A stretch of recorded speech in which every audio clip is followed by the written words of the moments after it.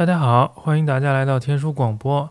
今天这期节目是我去年2月19号在马来西亚马六甲做的一次直播，但这个直播的音质呢有点抱歉，所以还是请大家原谅。大家如果支持天书广播，希望大家可以关注我的公众号阿达希尔的漫游。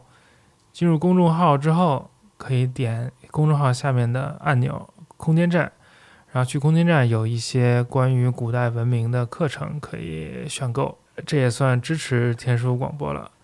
当然如果你愿意也可以投喂，一期建议投喂15元。如果你想加入天书广播的群，可以先加我的微信，说一下你最喜欢是哪期。天书广播离不开大家的支持，谢谢各位。我们今天的节目正式开始。我们今天讲印度啊，我其实是正经科班出身研究印度的，但是我是那个北大东语系印度语言专业、印度语言文学专业硕士毕业，就当年就是学梵文的。其实是那个季先生，季羡林先生是我们那个专业的创始人嘛，我就相当于季羡林的徒子徒孙了。但老有人问我见没见过季先生，没见过，我不去瞎见人家，见人家就只是给人添麻烦，没见过。但是我们继承季先生的精神，对吧？然后还有人说那个季先生水平不行，文化大病时候都当那个宿舍楼长，给人看门，然后没法做学问，都翻译罗摩衍那，给导师气得够呛。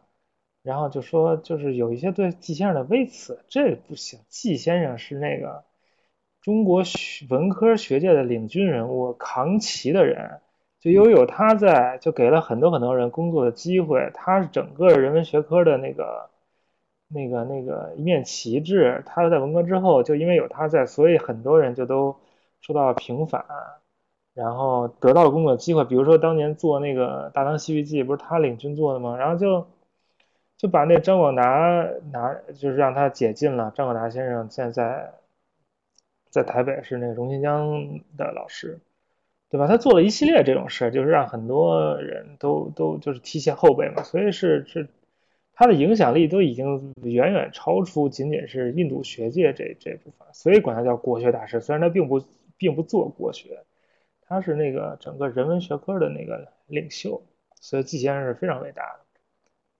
谁也不许说我们季先生不好。季先生还有好多八卦，但是我不会讲的，有兴趣你们自己去找吧。今天讲的是印度吠陀与早期印度教。我想先讲讲什么是宗教。其实我之前在这个岳无派举办的一些讲座当中，其实做过关于宗教的讲座，这也是之前做过的一张片子。我就想说，宗教是这个人类文明共有的精神现象，反映了人类的普遍境遇。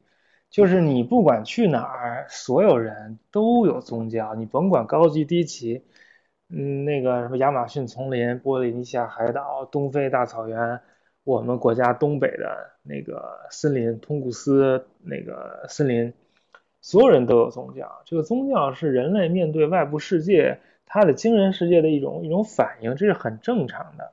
所以那个研究人类、研究文明，其实宗教是非常重要的一部分，它反映了。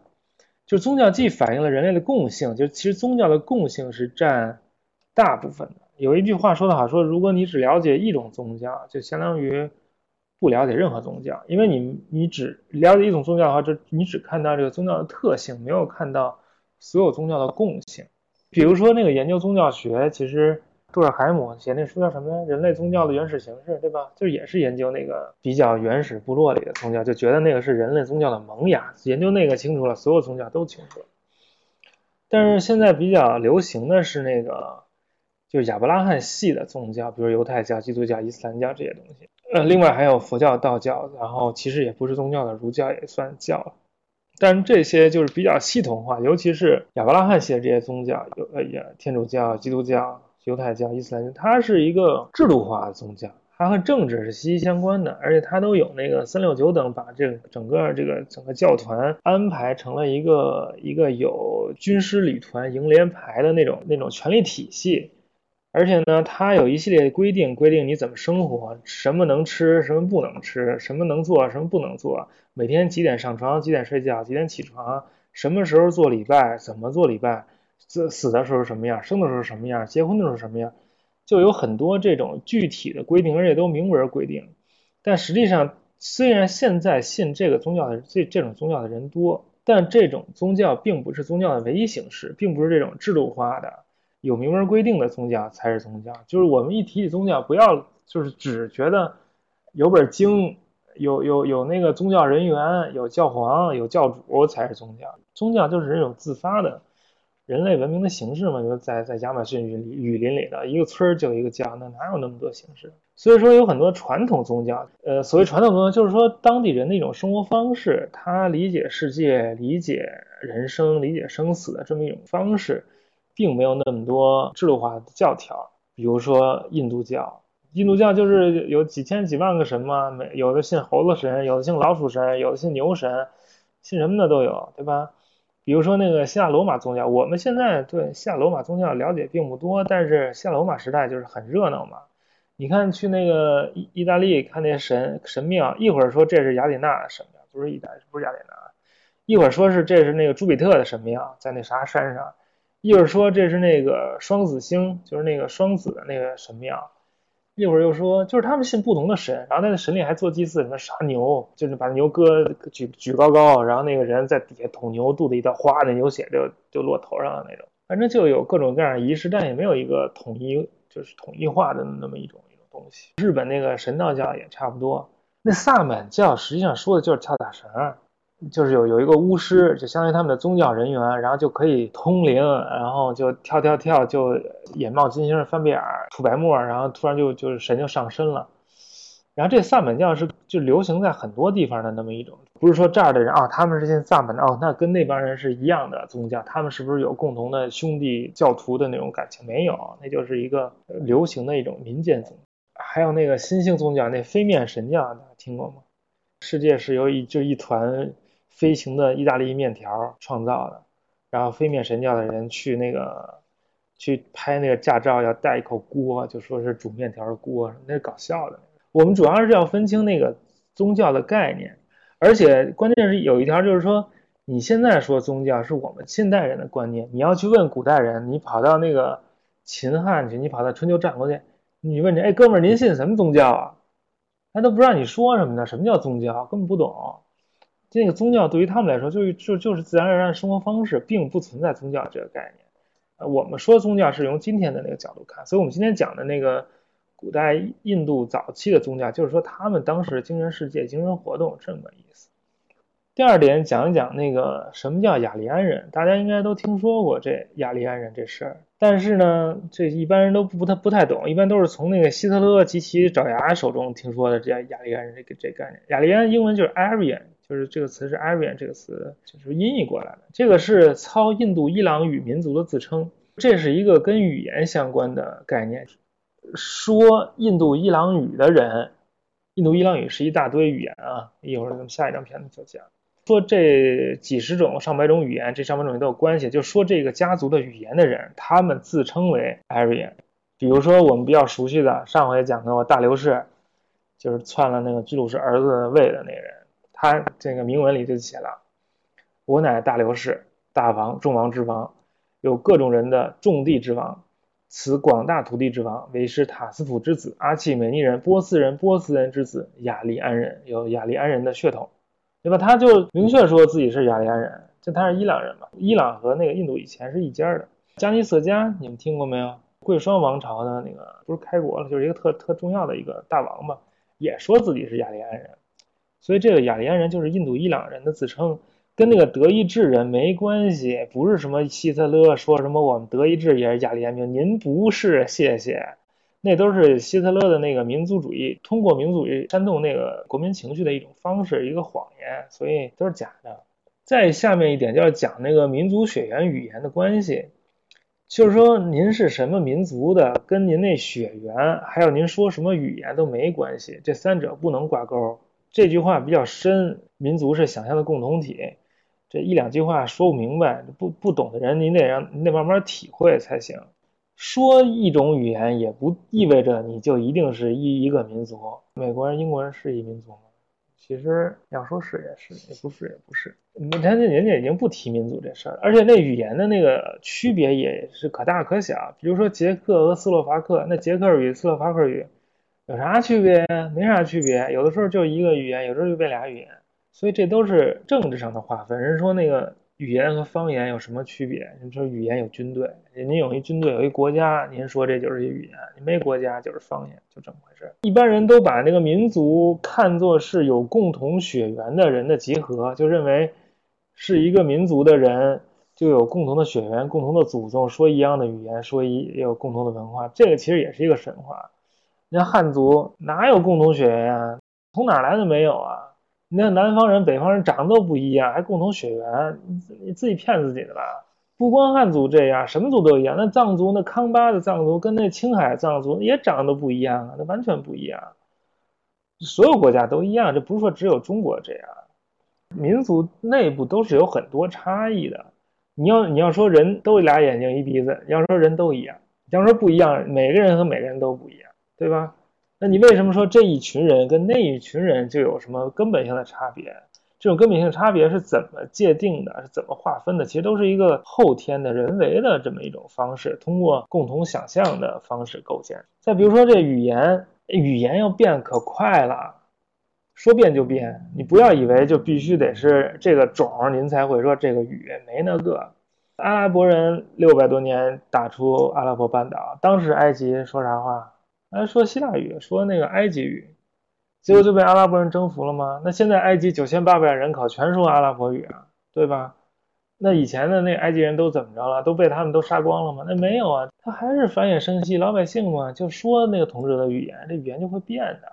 所以那语言跟血缘也没关系，所以不要认为这血缘跟民族是挂钩的。还有那测 DNA 看你是哪来的人，那其实不是 DNA 检测，那是一智商检测，知道吧？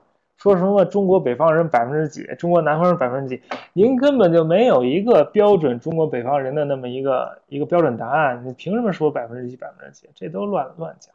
其实这个讲的有点远，但是其实比讲那个吠陀什么的有用，大家体会一下。好，刚才提到这个印度伊朗语，我们具体讲一下什么是印度伊朗语。印度伊朗语是原始印欧语的一支，是一组相互关联的语言。顾名思义，就分为印度语支和伊朗语支，对吧？然后它们怎么相互关联呢？就是这样，就是相互对应。比如印度语的 S 到伊朗语就变成 H 了。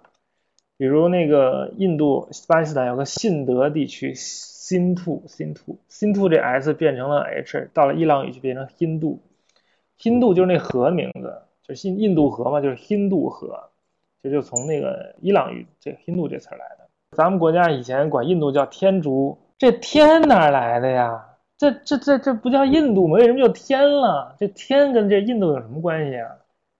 其实这天就是这印度变来的，就是翻译的天，因为以前那天那特好像念色，叫印度，那样念的，所以这天竺就翻译的是这就是伊朗语的这个印度。这 H 和 S 对应很常见了，因为这两个都是擦音，就是一个是一个是都是摩擦出的音，所以就可以互相变，因为发音方式一样的。比如那个希腊语的 hyper 就相当于拉丁语的 super， 都是超级。那个希腊语的 hemi 一半 hemisphere 半球就相当于拉丁语的 semi 半导体 semiconductor， 对吧？就 HS 对应。这 HS 对应在伊朗和印度其他很多词都能看出来，比如说那阿胡拉马自达是那伊朗仙教的主神阿胡拉，到了那个印度那个 H 就变成了 S， 就变成了阿苏拉就阿修罗，在那个印度变成坏神了，就是伊朗的好神到印度变成坏神，伊朗的坏神 Deva 到了印度变成好神 Deva 就是天龙八部那个天，然后伊朗那个Hauma 对应的印度的叫 Soma， 这是一种祭祀的时候用的一种植物，榨成汁儿，然后让那神喝，那神一喝就嗨了，就跟喝咖啡似的，就一喝开就来劲儿了，然后就可以打了。讲这么多就是想向大家证明这印度和伊朗的语言是相互有联系、相互对应的，他们是很近的，所以这雅利安呢就是他们这一个语言小家庭的这个人的自称。那这原始印欧语现在第一行的讲这是什么，我再稍微说一下。原始印欧语是一个从印度到欧洲的一个很庞大的语言大家族，大家可以看一下这个地图，你看这个下面蓝色的就是印度伊朗这部分，一直延续到红色的英国，然后北欧这块啊，这边这叫啥色呀？土黄色吗？就是意大利、西班牙、葡萄牙这些，然后这个绿色的就是俄罗斯，就这一大片就都是印欧语，就都是这些语言都是有相互之间有联系的，什么1、2、3啊，爸爸妈妈说的都差不多。这个印度的语言跟欧洲语言有联系，是那个18世纪末，英国殖民者在印度发现的，因为他们当年要编一法典，然后要编一法典就要跟那个印度当地人合作，就得学那个印度的法典到底写了啥，就得学梵文。结果这哥们儿一学发现，哟，这不得了，怎么跟我那个学的拉丁语、希腊语都一样啊？就是连那个什么时态啊、动词变位啊都太像了啊，他就觉得这肯定是有共同的语言，就从这儿开始研究这些语言的这个起源啊什么的，其实就间接开创了现代的人文科学。现在人文科学就是其中一个来源就是这儿，另外一个来源就是圣经。其实说白了就是欧洲人、西欧人或者先发的近代国家英法德的这些西方人追寻自己的根的一个过程，就是他想知道自己的根源是哪来的。一个是他们根有两个嘛，一个是那个古代什么印欧这些，就是祖宗的祖宗，另外一个就是他们的宗教基督教的头，所以他就老去那晋东考古去挖去研究那个圣经的来源，就这个两大支人。那今天这个图是今天那个全世界讲印欧语的人的这个分布图啊，浅色的是说那个第二语言是印欧语，不是撒哈拉以南非洲，要么说英语，要么说法语，要么说葡萄牙语，德语好像没有吧？还有什么南非那些荷兰语什么的也都差不多。啊，哈萨克斯坦这块说俄语，然后这芬兰是他们会说英语什么的，其他深色都是就是母语就是印欧语，所以可以看到势力非常广啊，南北两大洲大部分的欧洲全境几乎全境，然后俄罗斯、澳大利亚，然后南亚次大陆这么多。然后这是另外一张图，这是那个公元500年的时候印欧语的分布图，反正就是也从印度一直连着到欧洲嘛，很长的一大块。这下一个是这个印欧语大家庭都有哪些语族，反正就列了一大堆，我也就不用一个一个都念了，你就知道那个英语这些什么英语、德语、荷兰语，然后拉丁语、希腊语，还有那个拉丁语的那些女儿们，拉丁语5个女儿，意大利、法语、西班牙语、葡萄牙语啊，一般人都忘了那个罗马尼亚语，人罗马尼亚人都叫罗马人，当然说拉丁语的后裔了，为啥叫罗马尼亚呀？人是罗马，谢谢，比他们都罗马。据说罗马尼亚语跟那个意大利语很像，罗马尼亚人到了意大利能听懂差不多，反正挺多的。好，这拉丁语5个女儿，然后就是印度伊朗语，印度伊朗语分印度语支、伊朗语支，然后我就是搞伊朗语的，伊朗语还分东支、西支，然后我就是研究这个于田语的，对吧？西支就是最重要代表就波斯语啊，我还会讲 Farsi Sofa 对吧？表演一下。好，我们那个稍微看一下，举个例子，就是你说那印度跟欧洲语言同源，这离得有点远，好像很难接受。我就举个例子，就举一句梵文的例子，就是我们中国人其实人人都会一句梵文，但是呢，你还不知道，你不知道你会梵文，但我告诉你，你就知道了。这句梵文是什么呢？就是阿弥陀佛。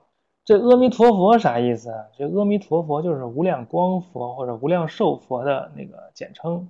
无量光佛叫阿弥塔帕，无量寿佛叫阿弥塔尤斯，然后那个无量的梵文就是阿弥塔。无量啥意思啊？啥叫无量？啥叫无量光佛？啥叫无量寿佛？无量就是不可以被测量的，无量光就是拥有不可以被测量的光的佛，或者拥有不可以被测量的寿命的佛，就是说寿命无穷大呗，光的无穷多呗，就这意思，不可以被测量的。这阿弥塔分3部分，阿弥塔一个一个来讲。这阿弥塔，这梵文念那个，反正我们北京口音梵文就这么念，我老师就这么教我的，所以我们就都念就你这么念，就代表了那个梵文研究的重要一支，就是北京学派，知道吧？北京学派阿弥塔，阿弥塔这个就是否定前缀，就跟那个英语里那个什么 atypical、asexual、impossible、unnecessary， 就这些否定前缀都是同源的，就是不。然后这咪是什么意思呢？咪就是测量的意思 ，measure 英语 measure， 1米2米，为什么叫米啊？是米粒儿吗？不是米粒儿，是 meter 的简称。meter 那咪就是测量，那 ter 就是工具 ，meter 就是测量的工具，所以这咪就是测量，这其实我们也认识，对吧？米嘛，那它就更认识了，那就是英语的过去分词 ed， 就是什么什么 stopped， 对吧？什么 carried 那是一样的，所以 a meter 就是 in measure 的，就不能被测量的，就完全对得上。当然英语没有这 in measure 的这么个词儿了，如果是英语的话叫 immeasurable， 对吧？immeasurable， 所以这俩词儿是完全能对得上的，大家都会翻文呀，也都会从梵文对到英文去，所以就证明这个应用语系存在的，这印度的语言跟英文在有一个共同的祖爷爷，爷爷的爷爷是一个人。好，我们终于可以讲印度了，终于讲到印度了。对，这是印度次大陆。我们说那个印度次大陆比今天的这个印度要大，就包括印度、巴基斯坦、孟加拉、斯里兰卡、尼泊尔什么，就这一大片。印度的地形啊是一个菱形，对吧？它这左右两岸都是海，对吧？然后这边跟缅甸接壤的全是山，它的北边菱形的这一边是喜马拉雅山，反正就没有地儿能出得去，全给堵死了。唯一能出去的就是这西北方向。所以那个印度历史上就不断的有人从西北方向进入印度次大陆，然后像就是做汉堡一样一层一层就压着，所以这印度的这整个民族结构就像一个100多层大汉堡，就是南方就是之前的，在北边就是之后的，就这么个意思。那穆斯林为什么巴基斯坦是穆斯林国家？这不也是后来进到印度次大陆里来的？在这个印度雅利安人进入印度次大陆之前，印度大陆上是有人居住的，有这个印度河文明。这印度河文明，就是不是那雅利安人，他是在这个摩亨焦达罗、哈拉帕什么，就在今天巴基斯坦这块。但是后来公元前1000年左右吧，就有这个印度雅利安人进入这个印度河地区了，就进入到印南亚次大陆，就翻过了这个兴都库什山，那叫什么山口来着？有一个特别有名的山口，开布尔山口，对吧？进入了印度次大陆。是不是？然后慢慢的向东扩张。之前的理论认为是他们是征服者，然后把那个印度河文明的人全给灭了，全给宰了。但现在慢慢不这么看了，就说印度河文明在之前就已经逐渐衰落了。然后在衰落之后，这个雅利安人才进入之后跟当地人有一些融合，有一些交往。然后到了公元前500年左右，公元前1100到500年，就是慢慢扩展到东部，就扩张了这么多了。大家看，就已经扩张到恒河平原了。所以那个什么摩诃婆罗多的故事，就是在这个时代发生的。我们讲的就是这些印度雅利安人进入印度之前和之后，就是前后的这个事。好，我们想一下这个原始印欧人的宗教。我们今天不是讲那个雅利安人宗教吗？我先讲讲他们的祖宗，原始印欧人的宗教。就是我们现在没有任何原始印欧人的材料，因为他们不写字儿，而且他们是那种游牧人，就是在欧亚大草原上过着那个自由驰骋的生活，养牛养马什么的。但是他们也有宗教，他们宗教是通过口传的方式不断往下流传的，口口相传，不写字儿。老师教学生，学生再教学生，孙子传从孙子这么着。这种口传文化其实是整个印欧语民族的一个特色，就不光印度是玩口传，我们之后会看到印度玩口传，伊朗也玩口传，所有的这个印欧人都玩口传。你像那个荷马史诗，那不就是那个吟游诗人说评书的，不是评书，人得押韵，相当于苏州评弹那种，就是带韵的那种口传的故事嘛。就后来有一个就是什么非物质遗产继承人，然后给念了一通，然后给记下来了，就传到了现在。然后北欧也有这种口传故事啊，北欧那个什么诸神的黄昏，一帮人打来打去，什么奥丁，对，什么萨嘎、埃达啊，那个诗歌都有。我前一阵玩了那个游戏战神4，那特好玩，那里就讲了那个北欧的神话故事。如果想学习北欧神话又不想费劲的话，可以那个玩战神4。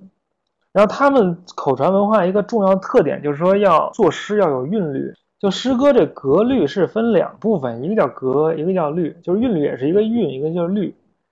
就是你押韵是那个你这首诗最后一个字儿和那个另外一句话最后一个字儿，那是有同样的韵母，那叫押韵。它的律是平平仄仄平平仄仄仄平平仄仄平，那个更重要。到了那个印欧语里面，他们就是按那个长短音节或者重读音节来押韵。比如说那个荷马史诗押那个韵叫六音部抑扬扬什么什么什么格，其实就是长短短长短短六个长短短长短短长短短长短短停长短短长短短长短短，就这样。就为什么要押这个韵？就你押了韵，你就不会错了。你按照那个韵写一句诗，你背下来之后，你如果背错了，你就不押这韵了。所以你就可以通过那个韵，不是押韵，就是这格律啊，就是符合这个律诗律。你如果不符合这格律诗律，你肯定就背错了。所以它是一个检测你有没有背错的一个很有用的方式。所以他们这些口传的这些诗都有律，没律的没法口传。你明白吧？什么尚书什么浮生还给你背出来，那根本不存在的。这种没律的东西必须得是写字儿才能传，没字儿的根本传不了，必须得有格律才能传。所以他们就会用格律。宗教做祭祀的一个很重要的方式就是给神写赞歌，就是如果你没有笔，你怎么创作诗歌？你有没有试过创作一首诗不带笔的，还那个符合他那个很复杂的格律？这个就是诗人的特色，诗人的那个特性了，就是他首先要受训练，然后呢还要有灵感被激发，他的灵感很多程度上都是要嗑药才有灵感。然后呢，这也是一个家族传，就是老子传儿子这么一种技巧。然后他们就把这种灵感叫做慢，就是思考，思考就是慢。比如说 mentality 那个词儿 ，mental 是精神的，跟这也是同源的。这个慢 mantra 曼陀罗就是这个 tra 不是工具吗 ？mantra 是思考用的工具。所以他们是用一种就是宗教性的思考来创作这个诗歌的。然后呢，创作这个诗歌就是要给神唱嘛，或者给神念嘛。他们是在这个特定的祭祀场所，不是说你创作一诗歌，你那个唱卡拉 OK， 你就给神唱一个，神就能听过，那不行啊。你或者你自己念念，自己哼哼，那不行。你得是在一个特定的场合，有那个专门的仪式，有专业人员给你弄一个火，弄一坛，然后往上搁各种供物，然后还有人往上浇牛奶，那火砰一下那冒烟，然后念各种咒，最后就你来一首歌，来一首诗，那神听见高兴，给你点那个赏赐才行。所以必须是要有那个祭祀。但这些诗人，就是古代那个就是印度人那些诗人就是祭司就是诗人，他们的工作就是给神创作颂歌。但他们创作颂歌是他们的工作嘛？那神真给你钱呀？神也不给你钱呀？那你怎么吃饭呀？所以是有大金主，像我一样，各位就是我的大金主，对吧？都是大金主支持的。大金主说：“哥几个，咱来一场。”然后来一场就支个摊儿，弄一场之后就给神弄赞歌，那赞歌弄得好，就是神会把那个礼物还给那个金主，所以它是一个互赠礼物的关系。就是那个印欧人都讲赠礼与回礼嘛，你如果我给你的礼，你必须回我礼，然后你如果不回礼，就是破坏了这个神圣的主人客人之间的关系。这主人客人也挺逗的，就他们特别重视客人这种事情，就是有人要去你家做客了，必须得把最好的东西拿出来招待客人。客人的意思就是说不是属于这个家族的人，那你客人就是外面来的人，外面的人到了你家，如果你们是友好关系就是客人，如果你们关系不好了就是人质。所以这个 host 和 hostage 是一码事儿。他就把这人和人之间交往，就是和那个人和神之间交往是一码事，就是人都要送礼物。中国也一样嘛，那你给皇帝进贡，那皇帝得给你10倍还礼啊，对吧？要不然皇帝面子掉在地上拾不起来。所以他们就有这种人神互惠关系，然后就会创造很多诗歌，然后诗歌他创作的比较好，他就会记下来，这些记下来诗歌慢慢就被人收集起来，不断的向神去唱诵这些已经被创作好的诗歌，不是每一次都从零开始创新的，就是之前创那么多的哪个好就收进来之后形成一个集子，这就是吠陀。所以这个吠陀就是祭祀诵诗的结晶化，就是在某一个时间点，他们就不再创作新的诗歌了，因为就把之前创作的觉得比较好的诗歌就都集起来，之后呢就都念这个，干嘛就都念这个，什么仪式什么场合就都有专门的，你就按那念就完了，不用再费劲巴拉再创作了。这印度赞歌集就叫吠陀。伊朗一码事儿，伊朗跟印度是亲兄弟，兄弟俩。伊朗也有这个赞歌集叫阿维斯塔，但那阿维斯塔流传下来的不多，反而比那印度的少多。以后我们有机会再讲阿维斯塔。你看那阿维斯塔长得都跟那维达有点像，反正就是一码事儿。索罗亚斯德不是伊朗那先教的教主嘛，说是根本没那个预告一下，索罗亚斯德不存在，是一个神话人物。然后现在印度那吠陀呢分4部，其实就相当于4个祭司的台词本，就是它有一火坛嘛，那火坛4面一面站一个，然后每个祭司都有不同的那个功能，就跟那游戏似的，不同职业的，什么唱诵师管唱歌的，什么浇灌师就是管那个把那个牛奶还是什么浇的那个火里头的，还有什么反正就干不同事。这4个祭司一个人站一边，然后就念那个。我们现在要说的就是离居吠陀，离居吠陀叫 Rig Veda，Rig 就是歌的意思，一共有10卷，然后一共有1028首，就非常多了。然后这 Rig Veda 里面呢，一个很重要的神，它有很多神啊，什么因陀罗呀，什么瓦鲁纳呀，还有什么双马神啊。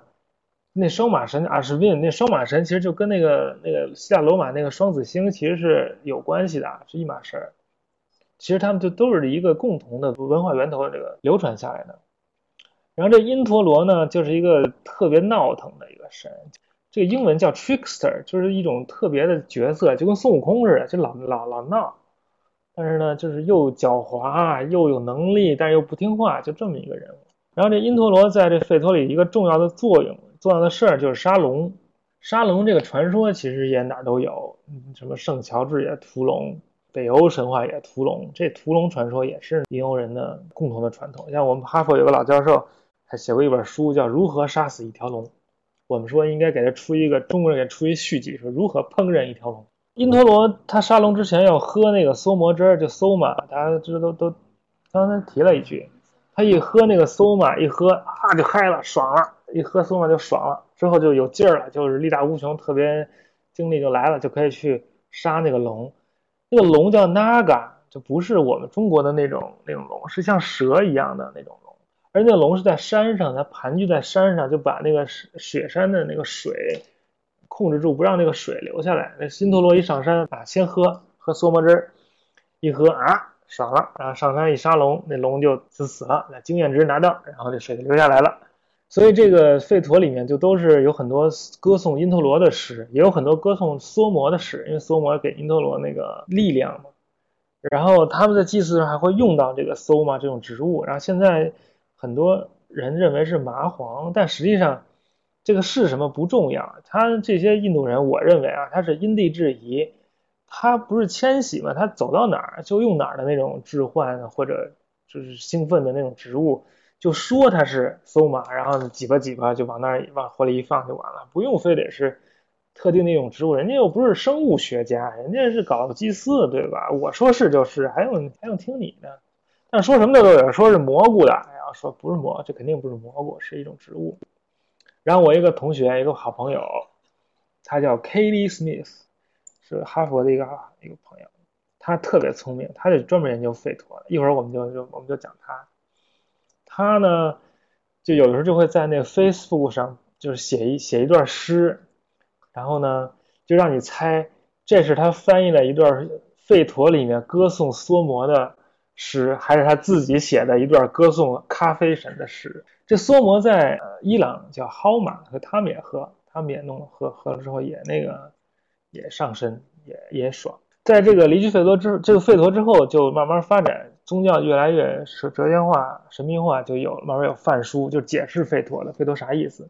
然后森林书就是解释梵书的，然后奥义书是解释森林书的，就一步一步的注书嘛，经的注，注的书，书的再书，这样。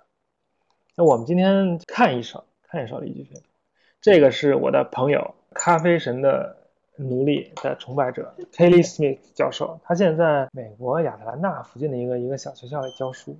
他为这个世界文学伴读写的介绍离居吠陀的一段翻译，介绍离居吠陀的一篇文章，就是一章了。这个世界文学伴读叫 Companion to the World Literature， 一共6卷还是7卷，反正巨大无比，800多美元。然后从这个最早一直讲到今天为止，还有各个民族什么都有，反正挺热闹的。2020年2月才刚刚正式出版，大家有兴趣去买一套，搁家里供着。我们来看一下这离居吠陀，X 表示10啊，罗马数字，就说它不是有10卷吗？这第10卷第135首。在雅马与天神们一起喝酒的那棵茂密的树下，族长，我们的父亲，跟随古人而去。我不情愿地注视着跟随古人而去的他，在那条悲惨的路上徘徊。我渴望他回来。孩儿，你用思维造了什么车？崭新、无轮、单轴，面朝四方。你看不见，却站于其上。孩儿，你坐的什么车从被灵感激发的诗人处滚滚向前？旋律在其后滚滚向前。从这儿一起到那艘船上。谁生了这孩儿？谁让车滚滚向前？今天谁能告诉我们回礼什么样？就像回礼那样，车轴的尖儿生出来了，底盘在前面伸出，出口在后面建好。这是雅马的座位，它被称作众神的房子。这个他的气管正在被吹，这个在这儿被颂歌准备好了。听上去不太好理解，但是我得慢慢讲解一下。就这个说的是一个小男孩，他爸死了，这小男孩还没长大，他爸要死，就没有把这个家传的这个念诗的本领，就是创作诗的本领传给这个小男孩。那这个小男孩就不知道该怎么办，然后就是这么一首诗，然后这诗人就来安慰这小男孩。好，第一句，雅马就是阎魔王，世界上第一个人呢，就也是第一个死的人，第一个死的人就第一个去地狱他就当了国王。所以雅马就是第一个人，就是说，就相当于就是所有人类的祖先，就所有我们的共同的爸爸，就是这雅马。在雅马与天神们一起喝酒那棵茂密的树下，什么叫在那儿一起喝酒啊？就是在那儿给他们做祭祀，一做祭祀不就一起喝吗？他可能喝的不是酒，喝的就是那馊马汁。就在做祭祀的那个树下，我爸走了，跟随古人而去，我爸死了，就去古人那边了。我不情愿地注视着他走了，然后在那条悲惨路上徘徊，我渴望他回来。这都是小男孩在说话，儿子在说话，说我爸死了，我好悲伤。在他们经常做祭祀那个地儿，他走了。他们现在就在这个做祭祀的地方做祭祀，在给他爸做葬礼。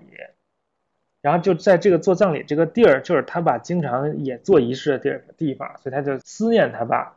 但是到第3句就换了那个叙述人了，变成了诗人在跟这个孩子说话，这个家族的一个成员在跟这个孩子说话，说孩儿，你用思维造了什么车？车就是马车，就他们当时打仗都是用那种很轻便的那种马车，然后他们也把诗歌创作比赛比喻成马车赛，就跟那宾虚似的，你知道吗？罗马不也有那马车赛，在那个体育场里面赛马。说孩儿，你造了什么车？很新的这车，但这车没有轮子，有一个车轴面向四方，不知道开到哪儿去，没轮子这车。你看不见，却站于其上。说你看不见这个车，但是你却站在这车上面，这是什么意思？就是说这孩子啊，他是他爹的孩子，他是诗人的孩子，他有这个能力可以用思维造车，就造这车就是他的诗歌嘛。但是他现在还没长成，他还没有得到创作诗歌的这个传统和这个技巧，所以他现在这个车还没轮子，还不能走，还没有继承到他爸的那个记忆。然后孩儿，你坐的什么车从被灵感激发的诗人处滚滚向前，旋律在其后滚滚向前。这旋律就是那个葬礼上他们念的那个诗啊。从这儿一起到那艘船上，到了船上之后就继续到彼岸嘛，就是去那个另外一个世界。这第3、第4是这个诗人作为家族的一员对那孩子说话。突然第5句又变了，这个诗人就作为诗人本身在对观众说话，就跳出来这个叙述，问观众说谁生了这个孩子？谁让车滚滚向前？今天谁能告诉我们回礼什么样？这3个都是反问句，我们现在觉得啊，谁啊？我也不知道。对，就是诗人本身，是诗人的这首诗里面出现了这个孩子，诗人生了这个孩子，谁让车滚滚向前？是诗人的诗让车滚滚向前。谁能告诉我今天回礼什么样？是诗人能告诉你神给你的回礼是什么样，这都是诗人自己。就像回礼那样，车轴的尖生出来了，就是说什么叫车轴的尖？就这车慢慢被做出来了，就他通过这个诗，通过这跟孩子交流，这个车就做出来了。而且他这个意象不光是可以说是车，而且可以说是出生，就一个新的人出生了也是一样，它有一个多样性嘛。最后就最重要，说这是雅马的座位，雅马就是我们共同的父亲嘛。雅马座位就是车上这个驾车人的地方，他被称作众神的房子。这个他的气管，就是这个诗人指着自己说他的气管，说就是说我自己的这个发声的工具正在被吹，就是说我正在念诗，然后我通过念诗就是把这个车给准备好了。他讲的是一种传统的传承，他爸死了，那诗人呢通过诗歌在葬礼上教孩子，然后通过葬礼他还表演了雅马，扮演成这个大家共同的祖先，传承这个传统。我用这个颜色标志出来一些元素嘛，你就可以看到它是有一个同心圆结构的。诗歌开头提了一个雅马，诗歌最后提了雅马，诗歌开头重复了一次，什么滚滚向前，滚滚向前。诗歌倒数第二句也重复了一次，回礼是啥？回礼是像回礼那样，像回礼那样。然后再往前有车，还有滚，还有车，还有滚，反正就都是一个就是 ABC 中心 CBA 这么一个同心圆的结构。这个同心圆的结构的中心是一个梵文那个一个介词 pari 就是转的意思。其实就相当于他放出了一匹诗歌的赛车，然后从这儿跑出去了，跑到那个终点，跑到帕利，然后转回来了，又跑回来了，等于这个赛车就跑了一圈回来了。所以它的诗歌本身就是一场赛马比赛。然后但是呢，区别在于这雅马是先远后近。雅马一开始是说雅马跟天神在那喝酒，这跟我们没关系。他最后说这就是雅马的座位，那雅马坐在上面，那就是诗人就是扮演成雅马就回来了。所以它虽然是一个重复一个同心圆结构，但是它前面后面是有层次上的区别的。然后通过这个祭祀可以让这个父亲复活，然后通过这个祭祀，诗人也就扮演了雅马，然后让雅马复活，大概就是这么一个意思。我想说的就是这个口传诗歌，它里面有很多技巧，有很多复杂的东西，不是我们想象简简单单就能够很容易就能看出来的，它是比较深的。而且我们今天的人很难理解口传到底是怎么回事。我跟你讲一个最简单的事，你就说你10年前能记得多少电话号码，反正我能记着好多，一大串都记得住。现在我还记得几个，我就记得我爸我妈的没了，还有我记得我自己的就没了，谁也记不住。技术的进步就会让人很多能力就退化了，所以古代人那个没有文字的时候，他有很多我们文字社会想象不到的能力，比如说大段的背诵啊、创作啊这种。这个吠陀之后就慢慢就神秘化，就有这奥义书。你看这符号是 Om 这个3这样的，这是啊加一个这个弯就是 O 加一个上的一点就是 Om， 不是 Mani Mani Home 嘛？这6字真言是 Om Padme Mani Home， 那个 Om 就是这个词，就是一个发语词，相当于象征世界的创生、维持和毁灭什么的，就 ROU。这个是印度教后来世界的创生、维持和毁灭的3个神了，梵天、毗湿奴和湿婆。这个是湿婆神的像，就湿婆是管毁灭，所以大家都特别崇拜湿婆。这个是那个印度的一个宗教物品，叫什么优尼和林嘎，是跟那个生殖有关系。然后后来印度还有4种姓，对吧？前3个种姓是再生族，最后一个种姓是当地人，是奴仆。觉得你是哪个种姓的人，你就要听从命运安排啊，之后再转生什么的。所以这个种姓转生就是后来发展出来的印度教的一个很基本的概念。这是今天的一个印度庙，就是很热闹，就是印度教现在还活着。今天呢，这个印度总理也是非常推广印度教、印度民族主义的东西，而且说什么牛尿牛粪治百病啊。然后印度教滋生了之后的佛教，这个就不讲了，这是佛教，也滋生了后面的耆那教。这是耆那教那个佛像，你看这手和腿是不挨着的，表示身无挂碍，而且他不穿衣服。耆那教的教徒不穿衣服，光着。你看这是耆那教仙人。好，结论：印度雅利安人是原始印欧人的一支，继承了原始印欧人的宗教观念和精神文化。不要理会希特勒放的屁。吠陀是印度雅利安人祭祀时赞颂神的赞歌合集。吠陀靠口耳相传，一字不差的一代代传到今天。吠陀和吠陀时代的婆罗门教、夏耆、印度教、佛教、耆那教等印度各种宗教非常重要。2014年出版了吠陀的英文全译本，是从原文翻译的。当然这个德文本好像100年前就出了。但是现在尚无可用的中文译本。但是有人号称在做，但是我对此表示不太乐观。好，今天的讲座结束了，奉上一张那个年轻的我，谢谢大家。